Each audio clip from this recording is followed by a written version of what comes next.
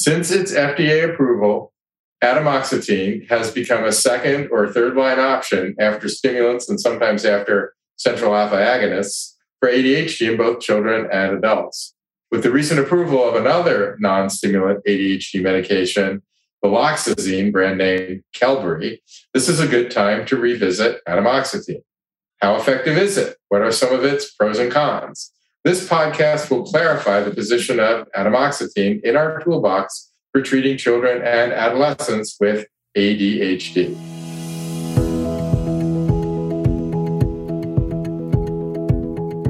Welcome to the Carl Out Psychiatry Podcast. This is another episode from the Child Psychiatry team. I'm Dr. Josh Fader, the editor-in-chief of the Carl Out Child Psychiatry Report and co-author of the Child Medication Fact Book for Psychiatric Practice and the brand new book, Prescribing Psychotropics. And I'm Mara Gufferman, a licensed clinical social worker in Southern California with a private practice. We have some exciting news for you. You can now receive CME credit for listening to this episode and all new episodes going forward on this feed. Follow the podcast CME subscription link in the show notes to get access to the CME post-test for this episode and future episodes. Let's start with the basics. You know that we need to titrate stimulants weekly or biweekly early on for best effect. By comparison, atomoxetine dosing is more straightforward. Get baseline vitals and rule out narrow angle glaucoma. No EKG is needed. Baseline LFTs are indicated if there is a history of hepatic dysfunction. For children below 70 kilograms, begin at 0.5 milligrams per kilograms per day, increasing every 3 days to 1.2 milligrams per kilograms per day. For children above 70 kilograms, begin at 40 milligrams, and then after 3 days, titrate to 80 milligrams. And after several weeks, you might try the maximum 100 milligrams. At full dose, monitor weight, pulse, and blood pressure, and assess for side effects on an ongoing basis. Dr. Fader, does atomoxetine have any advantages over stimulants? The main advantage of atomoxetine over stimulants is its side effect profile. According to previous research, atomoxetine does not tend to cause problems that are common to stimulant treatment, such as loss of appetite, weight loss, growth inhibition, insomnia, worsening tics, depression, or anxiety. Atomoxetine may also be safer than stimulants in children or teens who have pre-existing cardiac problems. However, it occasionally causes side effects such as nausea, vomiting, abdominal pain, decreased appetite, headache, mild weight loss, increased blood pressure, and tachycardia. But splitting the dose to twice daily administration generally reduces these problems. More troubling, and like other antidepressants as well as stimulants, atomoxetine can trigger mania, paranoia, or other forms of psychosis in otherwise uncomplicated ADHD. Moreover, unlike most stimulant preparations, atomoxetine has little or no propensity for abuse and a low street value. Withdrawal is another problem. If you need to stop atomoxetine, take it slowly, dropping about 20% every 2 to 3 days at the fastest. Perhaps most worrisome is the black box warning for atomoxetine for suicidal ideation. Although the actual frequency is rare, a 2008 meta-analysis found that suicidal ideation was small, but significantly more frequent in pediatric ADHD patients treated with atomoxetine compared to placebo, 5 patients of 1,357 or 0.37%. Reassuringly, a 2014 meta-analysis found no statistically significant elevation of suicidal ideation in children and adolescents as compared to placebo.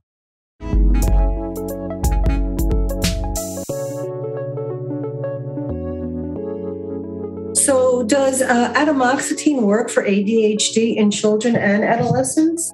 It can definitely improve some measures of ADHD. For instance, a 2004 pharmaceutical-funded study found significant reductions in the ADHD rating scale version 4 with an impressive effect size of 0.71 on parent reports. The study also suggests atomoxetine works into the evenings with once-a-day dosing, but since there is no comparison arm, those claims are merely suggestive. More recently, in a 2011 randomized placebo-controlled trial of atomoxetine on young children, ages 5 to 6 years old, parents and teachers recorded reductions on that same scale, the ADHD rating scale, 4th edition, with also a 0.7 effect size. And that was in comparison to placebo, with 62% of the atomoxetine arm scoring moderately to severely ill on the Clinical Global Impression Scale, the CGI-S, at study completion versus 78% for placebo. And there was an effect size that was calculated of 0.6. This was a short study. It was only 8 weeks long, and the longer trial might have found a stronger effect since other studies show that atomoxetine reaches its maximum effect after 12 or more weeks of treatment. Now, it's important to note that the study we were just talking about was partially funded by Eli Lilly, the manufacturer of atomoxetine. The bigger question, or the more interesting question, was how does atomoxetine compare to stimulants? Does atomoxetine have any benefits over stimulants in terms of efficacy? Well, not surprisingly, stimulants are faster and better than atomoxetine in treating the core symptoms of ADHD. For example, a 2013 randomized controlled trial found that lisdexamfetamine, the brand name is Vyvanse, was significantly more effective than atomoxetine in patients who had not responded to methylphenidate, with generally about 75% responding to the lisdexamfetamine versus about 55% to atomoxetine. Effect sizes were not calculated, though. And here again, the study is only 9 weeks long, and so it may have underestimated the final effect of the atomoxetine. How does atomoxetine compare with methylphenidate-based stimulants? Here again, the stimulant wins out over atomoxetine. A non-industry funded 90-day open label head-to-head random control trial compared atomoxetine and osmotic release oral system methylphenidate, brand name Concerta. This study looked at executive functioning, i.e. response selection, inhibition, flexibility, spatial planning, working memory.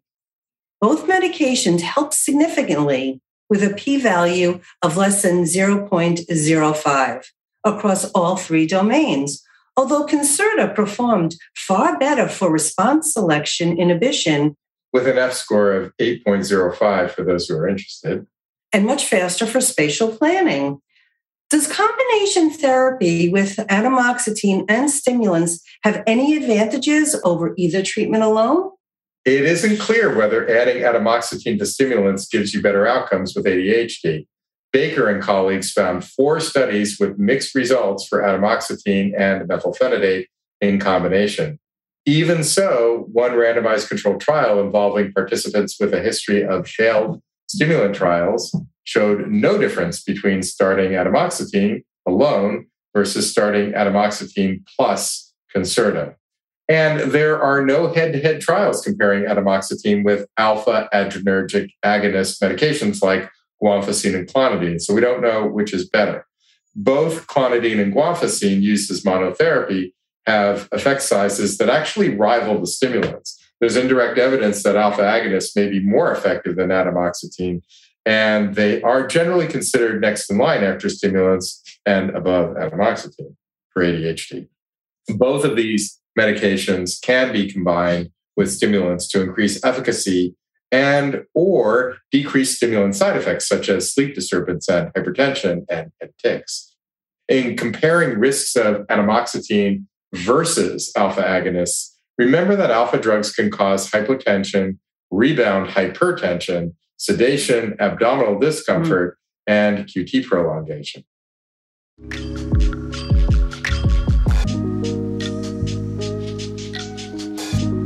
We know from the 1999 MTA study and its long follow-up that cognitive behavioral therapy, CBT, does not add value to the robust effects of stimulants for core symptoms of ADHD.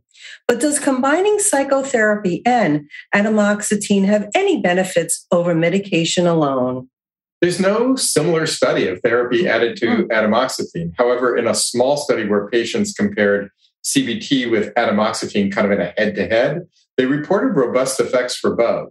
However, when clinicians were blinded to which treatment each child was receiving, they concluded that there were no significant differences between the treatment arms. Atomoxetine might be especially helpful in ADHD with anxiety. Industry-funded studies on this found atomoxetine effective for ADHD with an effect size of 0.5, with some improvement in both depression and anxiety in an uncontrolled trial.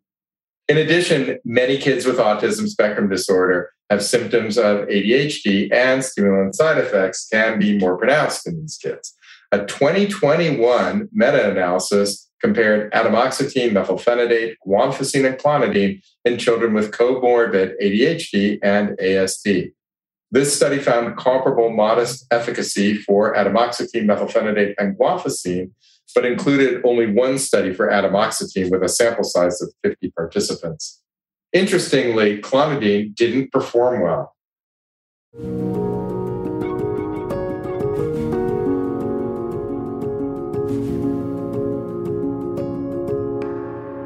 As a bottom line message, for usual ADHD treatment, we place atomoxetine slightly behind the central alpha agonists in the group of medications to consider after 2 trials of stimulants.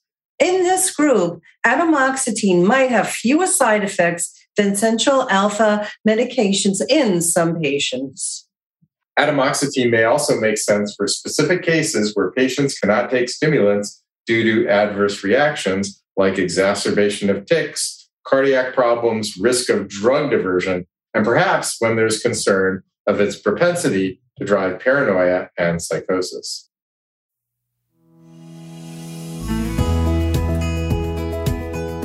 The newsletter Clinical Update is available for subscribers to read in the Carlat Child Psychiatry Report.